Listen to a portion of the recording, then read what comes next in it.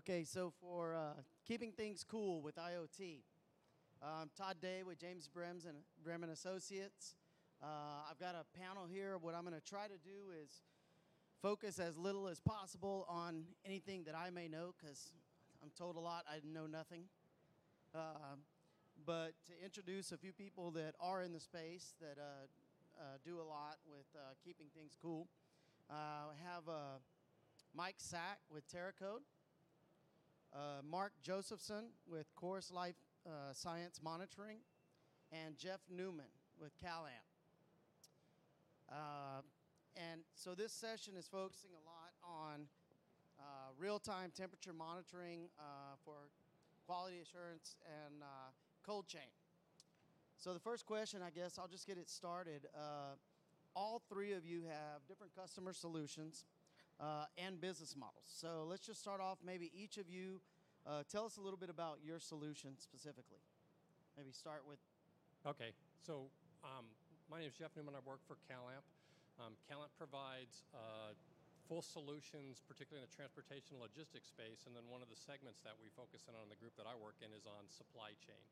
And so inside of our supply chain, we can either look at the solution with respect to cold chain as the trailer and the cab are a connected solution to understand what's going on with the shipment. And we can also look at cargo independently, and we'll talk more about that when we talk about technology. But fundamentally, we can look at cargo, whether that's at the pallet level, the tote level. We do a lot with people that are doing insulated shipments anywhere in the world. And so our solutions and technology can effectively keep the integrity of that data as well as provide real-time visibility in certain aspects of it throughout the entire journey. Mark, do you want to? Yeah, Mark Josephson, Chorus Life Sciences. We're a spin-off of another company that did wider range, and now this division is focused strictly on life sciences, primarily medical research. And what we do is we monitor the ultra-cold freezers and the liquid nitrogen tanks and the -20 freezers for research institutions, because of the tremendous value of the contents. Usually represents decades of research that could be lost if the freezer fails. And so that's the key thing we do. My name's Mike Sack. I'm the CEO of TerraCode. We have a slightly different approach. We are more of a services provider in the IoT space, and we found some success over the past few years working with companies that produce cooling devices, products, coolers, refrigeration systems, to help them turn their product into a service. So we talk about something that we call cold air as a service, and that helps clients who are selling and trying to sell products into supermarkets or other facilities. You mentioned pharma. We have some pharma clients to change their model, to go from selling a product to actually selling a service, and the monitoring becomes key. Being able to give them a performance guarantee, and we actually work with insurance companies that will underwrite insurance in the event that there's a loss to cover any failures in the monitoring process. Okay, great. So just jumping in on the next question, what IoT technologies are each of you sort of currently using? So what kind of sensors, what kind of connectivity are you seeing? I'm sure it probably varies based on the different products, but maybe tell us a little bit, and we can start with you, Mike, about the different types of technologies. Sure. So we did a project with a company that manufactures coolers that go in the back of supermarkets. In order to turn it into a service, not only did we need to monitor temperature, but we needed to monitor the operation of the refrigeration system. So we have sensors on the compressor, and we're monitoring ambient temperature outside the cooler as well. We've got a camera installed so we can monitor if the airflow is actually flowing. We have door sensors and light sensors and so forth. I think in total there's 11 different sensors that we've implemented, and using those 11 sensors we get a picture of what's going on with the cooler and enough data over time to be able to predict if something's going to go in a negative trend. We're focused mostly on temperature, obviously, and so we build our own temperature sensors, and we have, based on some customers, they want door sensors. Was a freezer door left open by accident? And we're monitoring electricity now to predict freezer failure, because if a compressor is starting to use more electricity, than what its baseline was, that's usually a bad sign. Maybe it's just a bad filter. The filter needs to be cleaned, or maybe the compressor is having problems. So we're migrating into some more things, but they all have to do with monitoring freezer health and knowing that you have to do something with the contents. So one of the technologies that we've worked with for the last several years has been enabling Bluetooth Low Energy. And so we've modified that technology to effectively work a lot like what TempTails does in the market today, which are primarily USB stick data loggers, but what their purpose in life is to record the temperature of the cargo as it goes from typically the point of pack all the way to the point of final delivery, and then they use that temperature data profile to validate the shipment. So what we've done is we've taken and automated a big portion of that process where we've built these, effectively they're like Bluetooth tiles, and they allow for them to be installed into the packaging or the coolers or at the point of pack. Their job is to log temperature within effectively a NIST profile. And then as it comes in range of a couple of different other technologies, it can either auto-synchronize that data and upload it to the back-end application, or it can effectively continue to log until it gets to the end of its journey. So we've had some really good success in the pharma space. We're starting to do a lot in cryogenics where shipments go in and out of coverage. There's not always around a handset or a device that can read it, but you still need that data integrity, and you want to automate the process to offload that information. But effectively, we've taken the combination of cellular, Wi-Fi, Bluetooth technology, and a wide range of temperature sensors, and we're effectively starting to help companies automate that collection process throughout the entire journey of the shipment. Okay, and so I guess I'll follow up with you, Jeff, on a quick question. So in terms of customers, showing them what those sensors can do, what type of services you can provide, how do you go in and talking with the customers? Why do they need that service? What is it that they can get from that service that maybe they didn't have before? Or how do you go about, I guess, selling them on this is something that you need? Yeah, some of it is a process change, and some of it is a requirement in the industry. So particularly if you look at the pharma space, it's a hard requirement that you have temperature control within a set band through the entire journey. And if it ever goes out of that range, you risk not only the shipment, but maybe a combination of shipments. So when we go into customers, what we're trying to do is help them understand how to take what is typically a fairly manual process, lots of checks in the solution, lots of sensors, and how can they start to automate that process? And not only automate just the data collection on the temperature side, but to provide real-time visibility during parts of the journey. So for instance, in our solution, you can take a centralized communication device. It has its own sensor capability and the tiles around it, and they can auto-synchronize, and that centralized device can give you real-time location. So you can get location visibility to where it is. Is it on a plane? Has it gone into the plane? Is it on the ground? Is it in a car? But you can start to mix those things together. And so it's really a part of educating the customer that they can not only maintain the integrity of their data, but they can get a lot more information about the journey to either protect on the quality side or to start to make improvements in their process in terms of the types of things that they can be delivered to the customers. Okay, and Mark, do you have any? So the easiest customer for us is someone who had a freezer failure. A customer of ours who said anyone who hasn't had a freezer failure hasn't been doing this for very long. Freezers are mechanical. They're going to fail. So if you're a large research institution, you have several hundred or thousand of these freezers scattered around your campus or throughout your facility. Statistically, you're going to lose a couple every year.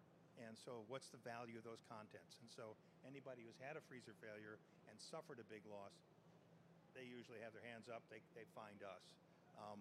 A lot of our customers, from word of mouth, someone transfers to a different research institution, they find out these freezers are not being monitored, and then we get those kind of calls.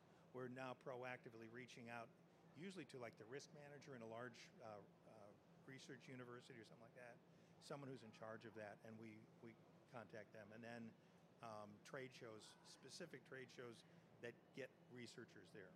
So it's kind of a push and pull. And Mike, you want to? Sure.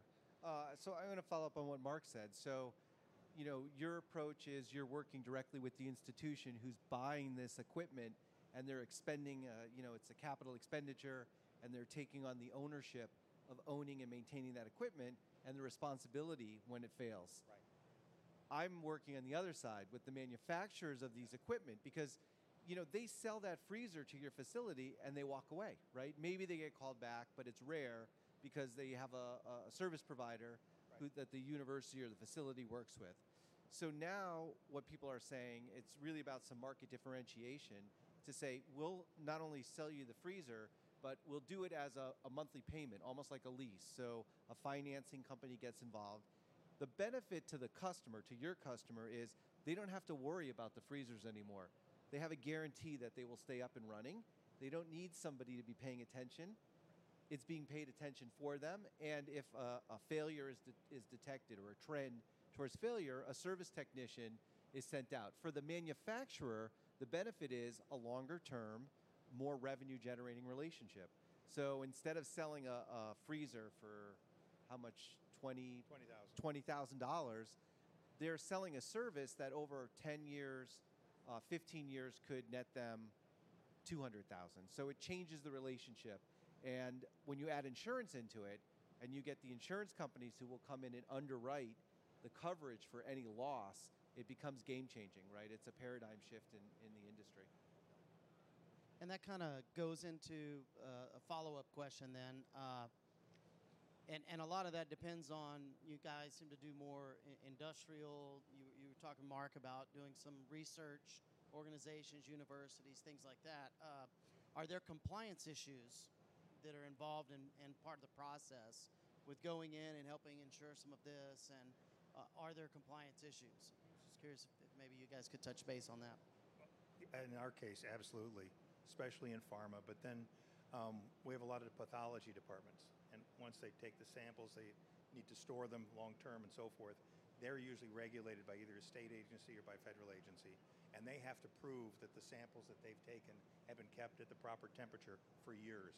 And so we provide those compliance reports for them. And we make sure there's all sorts of federal and state guidelines of that the customer cannot edit or delete any information, and that the reports generated cannot be modified in any way, and that the originals can always be produced for the audit. So compliance is a big deal, but for our customers, it depends on what particular area they're in. So if they're in something like pathology or pharma and stuff like that, those are heavily regulated. Compliance is a big area. There's other people, just pure research, no compliance requirements at all. So in our case, it's mixed. Okay. Is it my...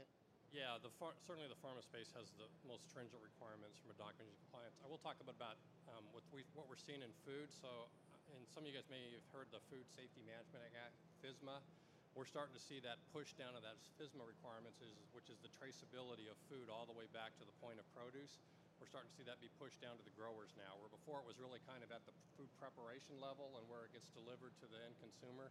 So there's a whole lot of automation going in, but right now there really aren't any firm compliance regulations other than we're trying to give, from a risk and liability standpoint, we're trying to give the shippers, the growers, and then the receivers of that food as much valuable, accurate information as they can when they make that transfer of the food. But that's another area we expect to see a lot more regulation in terms of compliance, particularly in terms of temperature, humidity, and transport, start to roll out here in the next decade or so.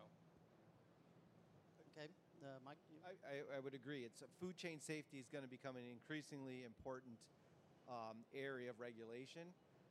And consumers are going to want to be able to stand in the supermarket and scan something and know exactly where their food came from and that it was properly kept along its journey to reach them. And even if supermarkets don't exist in the future as we see them today, food delivered to your house, people are still going to want to know the food chain safety protocols that have been employed in its journey. So it doesn't exist today in a hard fashion, to your point, but it's coming. So this is in preparation for it. And I think our parent corporation did a pilot with IBM. They have Food Trust as one of their verticals that they're going after, where we actually tracked food from the plant that produces it was hamburger patties in this case, through the trucks and into the restaurants that would carried it. And they had IBM was pushing blockchain so that they had, from the source to the point of service to the customer, they were able to prove that the temperature was kept accurate the entire time. Yeah, you bring up a couple of good points. In that process, there's a lot of things that have to happen. One is just the instrumentation. The other is particularly in food and safety, because a lot of those techniques are different than pharma. Blockchain as a technology and a solution is really coming into play. So all of that data is not only authenticated and controlled in the ledger, but most of the food shipment stuff that we're starting to work with now is heavily focused on the whole digitalization of the transformation journey. So all of that is digitally encrypted, it's handled, it's blockchain controlled. So there's a whole revolution in how all of that information is going to be presented to the people that want to use that from both a compliance and from a quality standpoint. Okay, and in terms of the products that you currently have, you currently have a certain set of solutions and customers. One of the questions I would have is what do you kind of see as future product innovations in your space? What do you think is coming next that you could sort of integrate into your products or your services for customers? And I think because a lot of that goes into all of IoT in general, not just the cool chain, but what do you see, maybe just a little insight into how customers have perceived it and are looking to grow beyond what you're currently doing? Mike, do you maybe want to start? They want me to go first because it's a challenging question. So refrigeration's been around a long time. We depend on it, right? I mean, if we didn't have it today, it would be very difficult for us to make advances in medical sciences, even eat. So that technology hasn't changed very much. It gets more efficient. They've changed the chemicals that run inside the compressors, but it's still about cooling. The big change is the analysis of it, the tracking of it, the ability to predict if cooling is going to fail. So we're getting very good at that today. I mean, everyone up here is doing it, and we could all tell stories about how advanced the AI and machine learning is to actually be able to tell you that this device is going to have a failure X days out or X hours out. And so I think as we get better with machine learning and deep learning architecture, one of the things that will start to happen is the efficiency side of the story. So right now we're doing experiments where we look at the data of why people go in and out of a cooler, how many times a day they do it, to actually teach our customers how to be more efficient in using it, because there's actually a cost every time you open the door and go in and out, right? Even if the temperature only goes down 1 degree. So I think that'll be the next kind of innovation area for us to educate our customers and potentially develop ways to minimize going in and out of these refrigeration units to save energy. I quickly think of three things. Number one is what Mike was saying earlier is that we're doing primarily retrofit of existing freezers. It's not public yet, but we worked out a deal with a freezer manufacturer where they're going to integrate our temperature monitoring right into the system. We're going to take responsibility for telling all the researchers there's a problem. They don't want that liability, but that's what we do. So that's one. The other we talked about was trying to get to the area where you can kind of predict failure ahead of time, so people have a chance to react, get service in there, move things, and so forth. And I think over time you're going to see more integration of sensors into more and more products, like refrigeration products, just because it makes sense. One of the areas that we're just recently getting into, and this is more into the research area, is different biological samples need to be stored at different temperatures. So minus 65 Celsius is a big deal because that's when RNA and DNA will start to degrade over time if they're kept above minus 65. So all the researchers panic when their freezers get to minus 65. So that's like, boom. There's some stuff that has to be kept at liquid nitrogen minus 196, and that's for really long-term, really stable storage and so forth. And what we're finding now is you talk to a freezer manufacturer, what's the variation in temperature inside a freezer? A minus 80 freezer, the typical upright one, is about 7 feet tall. So you have about 5 to 6 feet of interior space, about 3 feet wide, almost 3 feet deep. So it's a decent amount of volume. We started doing something called temperature mapping, where we put 15 different temperature probes inside a freezer. Top shelf, bottom shelf, middle shelf, 5 spots on each of the shelves, and we mapped the temperature. First time we did it at Columbia, there was a 15-degree Celsius difference between the warmest and the coldest spot. But that, and the front of the display said minus 80. Well, it was minus 82 in some places, but it was 15 degrees warmer than that. Well, guess what? Those samples that were in the warm spot they may have been no good in about a year. And so that's now a new big area as the uniformity of temperature, and being able to deploy lots of low-cost sensors inside gives them the kind of the insight as to what's happening inside the freezer, and say, all right, well, this old freezer, we can only keep the really important long-term stuff in the bottom part. The stuff that doesn't matter so much, we'll put in the upper part. So in our industry, the shipping profiles from usually the manufacturer to the distribution center are pretty well defined, and you can build ROI cases to make that work. Where the models really break down at what we call the last mile, which is how does food, produce, anything get delivered to the end user.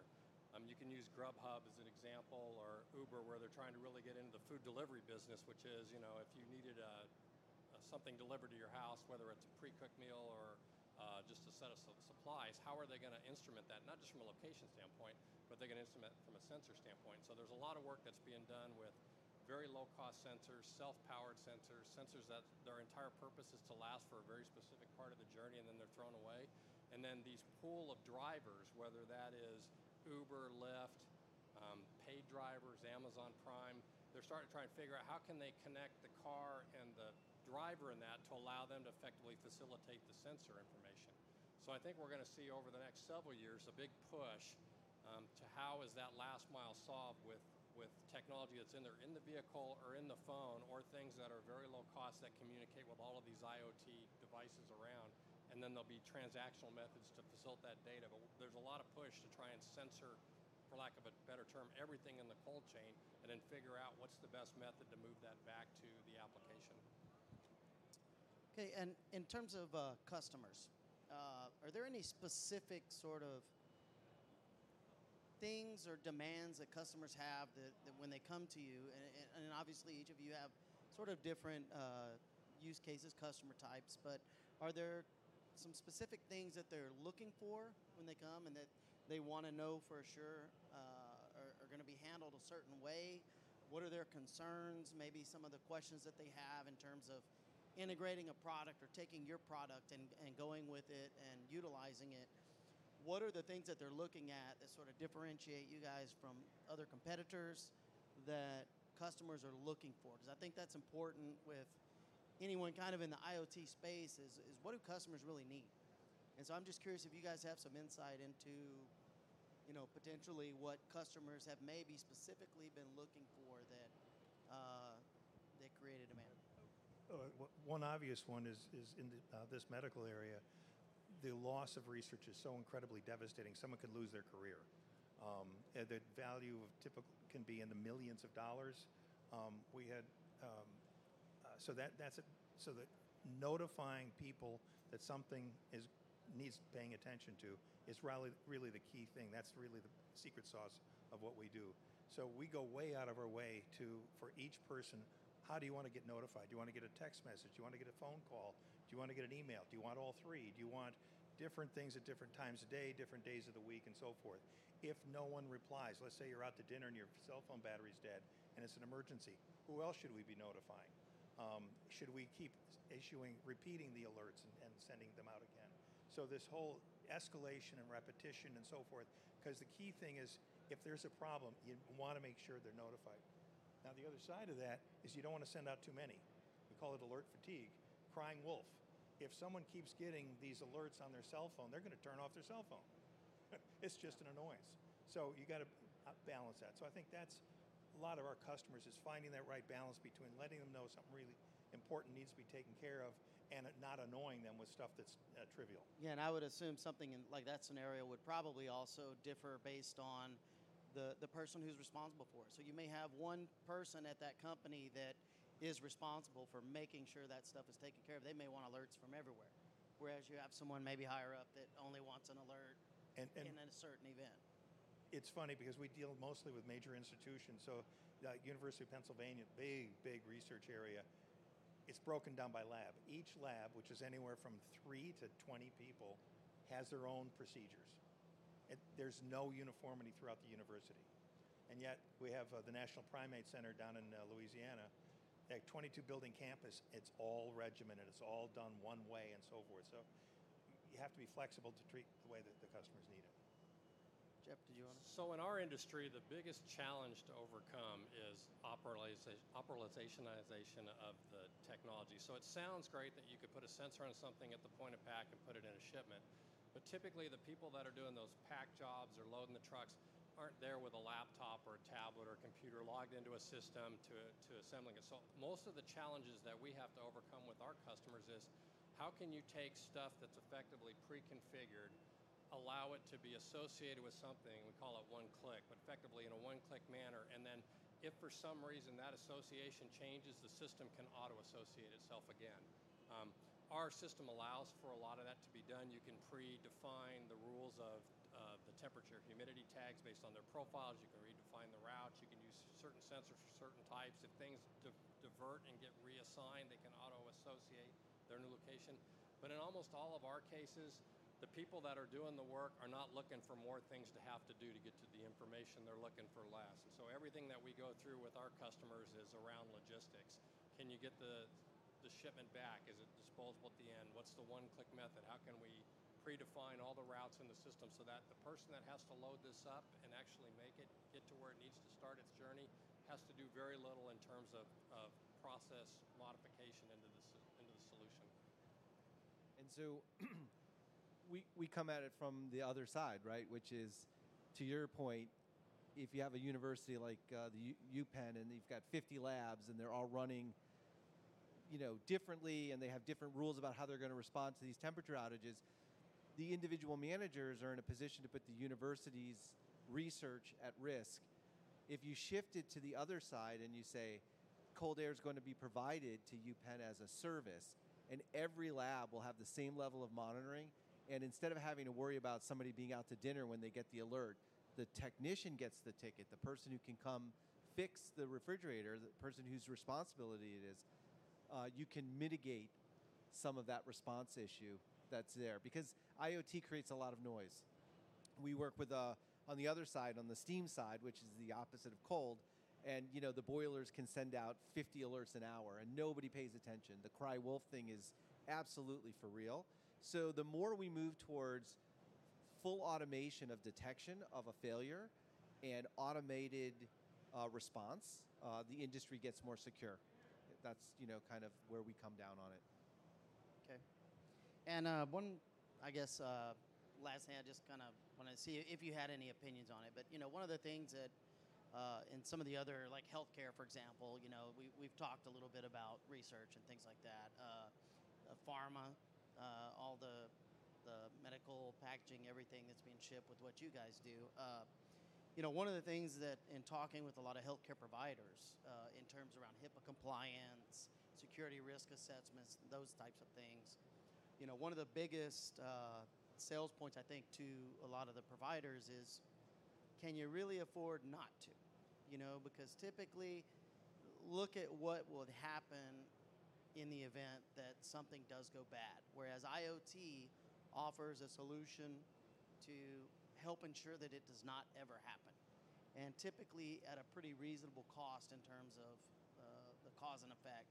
So would you agree kind of that something that goes to, it could be with pharma or... People object. If there's money, if they have to spend money, they object, right? So this stuff has to be paid for somewhere. So what we found with our customers, because they're the manufacturers of the cooling units, they haven't really had this conversation, but most people take on the risk of maintaining that equipment. And it just sometimes doesn't occur to them that they can actually do this with IoT. And to be honest, it's not just IoT. It requires artificial intelligence or machine learning on top of the data. So it's more than just putting a connected thermostat, like a Nest thermostat inside your cooling unit. It has to be much more sophisticated. There has to be a way to log the transactions, so that brings blockchain into the story for a lot of these solutions. And it becomes something that they just don't do because it's too complicated. Simplifying it for the market is actually the value that I think we bring to the table to make it easier for people to adopt. From our perspective, even reducing the cost to changing the CapEx expenditure into an expense. To pick up on what Mike was saying, especially in the pharma industry, they've been so regulated for so long, they had to maintain this at whatever the cost was. It didn't matter. In a research lab, the traditional temperature monitoring things was a computer with some wires running in, and so a typical solution would be several $100,000. We're now hundreds for a higher quality solution that's more flexible. And I think that's really to your point, is like, why wouldn't you do it at this price? And so I think that's why we have a marketing person, is to figure out the best way to get to the market and let people know that this low-cost solution that's highly effective exists. I would think in the food industry, same thing. Yeah, I mean, it's interesting because we'll do ROIs with customers on all of our business cases, and almost always we can demonstrate that the price to monitor per ship, whether it's for cold chain or visibility, way makes the business case work. The problem you run into is there are particularly a lot of these companies, there are a lot of ingrained manual processes that have existed for decades, and unless they have an innovation office or somebody that's really trying to drive change, the only change will be driven if there is a catastrophic failure, a loss of an entire load, a recall of a product. And we do tons of trials, but food, I think, is a different area because there is so little traceability in parts of it that we're starting to see companies be super aggressive, particularly against the Amazons of the world and other people that are trying to do fresh. But the pharma space and companies like pharma that have been around for a while are really difficult to get them to kind of flip to full automation. They'll do parts, they'll do essentials, but to flip to full really takes some kind of a compelling event. I just add, we've done work with some national food chains that have refrigerators that still have analog thermostats in the door, and they keep product in there that if it's not kept cold, you will get sick. And of course, we've read about things in the news, right, where there's some kind of bacteria that kind of gets loose in a food chain because they're not taking the proper precautions. It's not necessarily refrigeration, but it's there. It's a risk. Okay, with that, I think we have some time left. I want to open it up to see if we have any questions from anyone. Let me walk this mic out. I think, do we have another one? Here, I'll just walk out. Right. I would like to touch upon the point where now there are multiple devices or sensors which are deployed in an IoT system, specifically in the healthcare side. You see a lot of legacy devices which are currently present, which I think Mike brought it out correctly, where there's analog systems still in place. So what do you guys do in terms of handling their software upgrades, doing security patch upgrades for these devices? Because the reason I'm asking is because we are working with Fortune 500 life sciences company, and currently they are facing this issue where they have a lot of devices still working on Android 5.0 or something, and they're looking for some security patch upgrade in those areas. So how do you mitigate stuff like that? I'll give one example. There's a lab at University of Pennsylvania called the Cooperative Human Tissue Network, and what they do is they arrange, let's say you're doing kidney research and you need some kidney samples, they'll arrange for you to get kidney samples from around the country. They'll let the word out to kidney surgeons, and if a patient's willing to do that, they'll take a small sample and they'll send that and do that. So they're shipping stuff. They have an extremely complex application they've built that's generically a laboratory information management system, but it also keeps track of the FedEx and the other people who guarantee cold shipments on dry ice. And it has to track it from beginning to end. So it's the ultimate really cold chain application.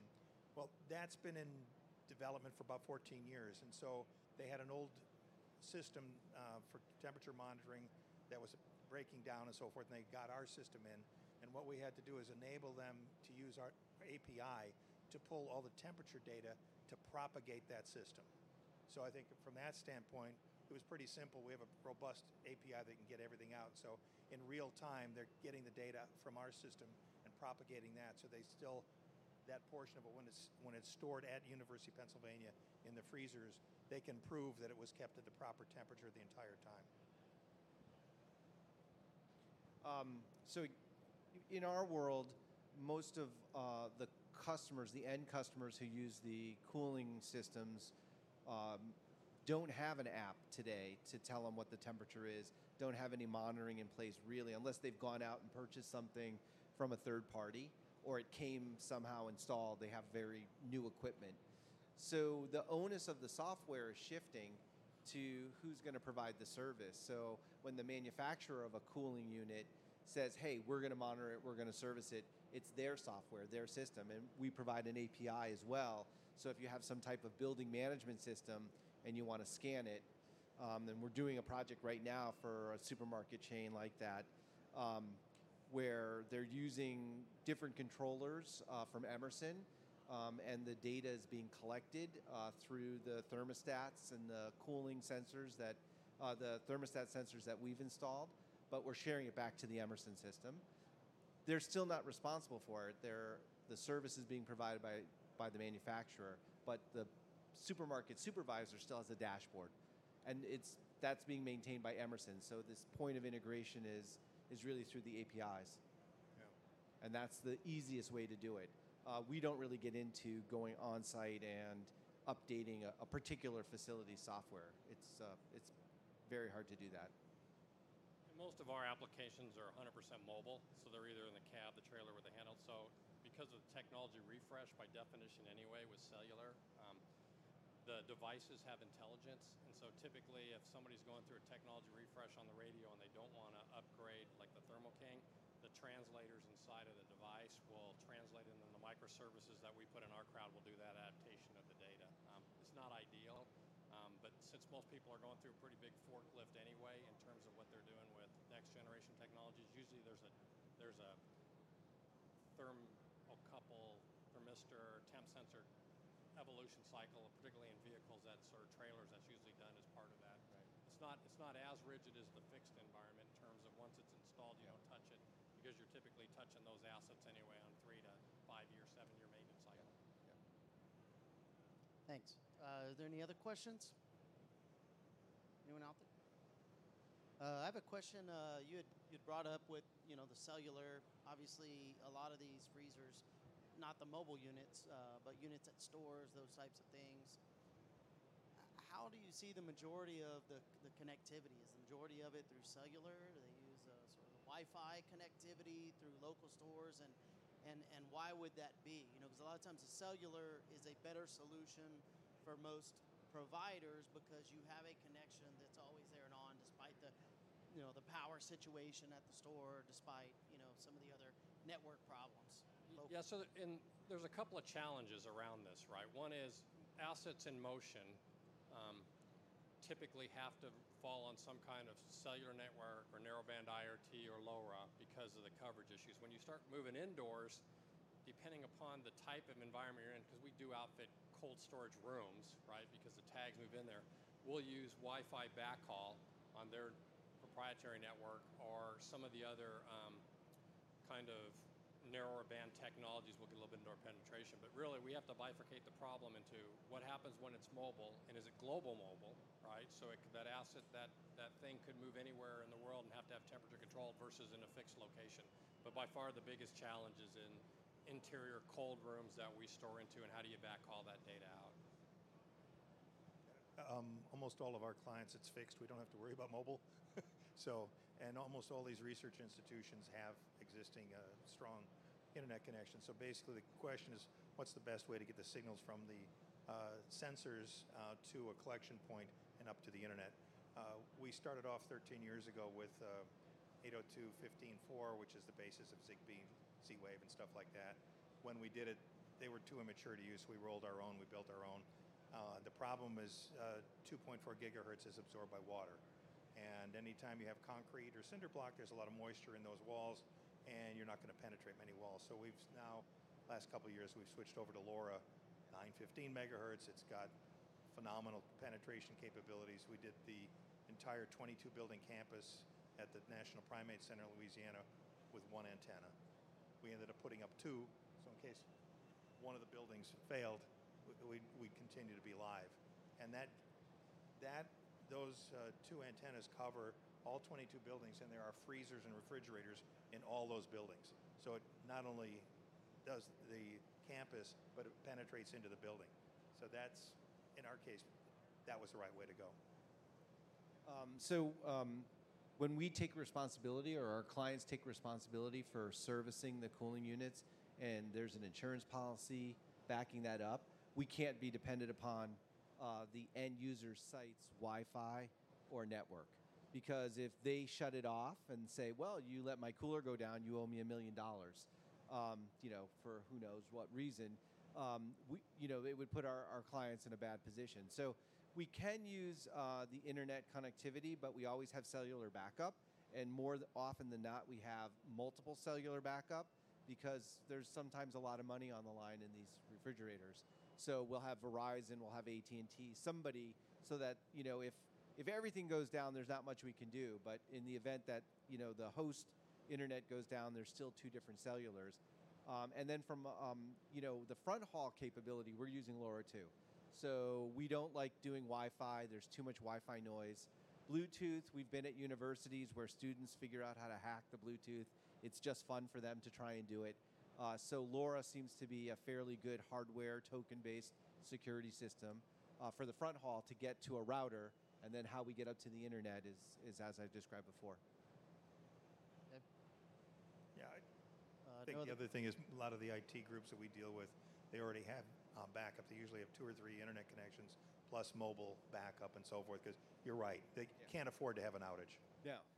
But we can never afford to be dependent on them, right? Not the insurance companies say no to that.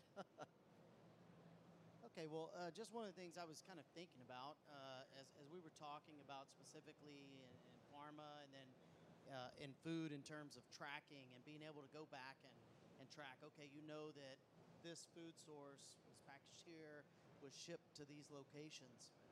Are there any sort of efforts in place or that you've seen around, maybe FDA or other organizations saying, hey, we need to start looking into the effects of machine learning, AI, gathering data, stopping problems earlier, to maybe look at, hey, let's make this more of a mandatory process for people around that. I mean, I know with HIPAA, the pharma, it's probably I think the problem you have in the food industry is some of these guys run on such tight margins that they really struggle to find ways to do it right. Machine learning and AI is really interesting, though, because a lot of times you can outfit the lane, right, and the type of carrier, and you can learn a lot by a smaller sample size than having to outfit every piece of product on there. But this is still an industry that's not very high-tech savvy. I mean, it just really isn't. And so when you start to introduce that in, you can go one of 2 directions. One is companies that are afraid to see the information, right, because then they'll have to deal with it, versus companies that want to get super proactive in it and then drive to higher qualities. But those 2 dynamics in the industry definitely play against each other in the food industry. I think one of the key things is the cost of the solution. So with IoT, the cost has dropped dramatically, but you still, in food, you're going to go out to the farm and you get a couple pallets of lettuce. What's the cost of that temperature tracking device once it's in a refrigerated truck? And the mobile connectivity all the way through to a warehouse and then into distribution centers and stuff like that. It's driving that cost down into dollars or pennies a month or something, I think is where you really need to get to for it to be ubiquitous. Because like you said, the margins in farming are really small, really tight. The challenge is also when you go down to the pallets of lettuce at the farm, who's the worker and what are their technical skills? Because IoT needs commissioning, right? We need to have a sense of what is it and where is it, and there can be hiccups in that process. So it gets actually very expensive as you get into the lower end of the labor pool in terms of their technical savviness to be able to do these things, right? And having to send out other crews or have support people who can take a phone call makes the hidden cost of this higher. So I think that's still a challenge to overcome. But with regards to the FDA, I mean, this is a bit subjective on my part, but they're behind the times, right? How many years? We're so far ahead of them technology-wise. I couldn't even imagine them contemplating what AI and machine learning could do. I mean, we're dealing with a virus that's going around now, and they can't even really get their hands around what to do. And yet, people who work in machine learning and AI could tell you better. So It will eventually catch up, but not anytime soon that I can see. Well, I guess we're almost out of time. Want to thank our panelists for coming out. If anyone has any questions after this, I guess they're free to kind of reach out to you. So just want to give them a hand and thank them for coming out. Thanks, everyone. Thank you.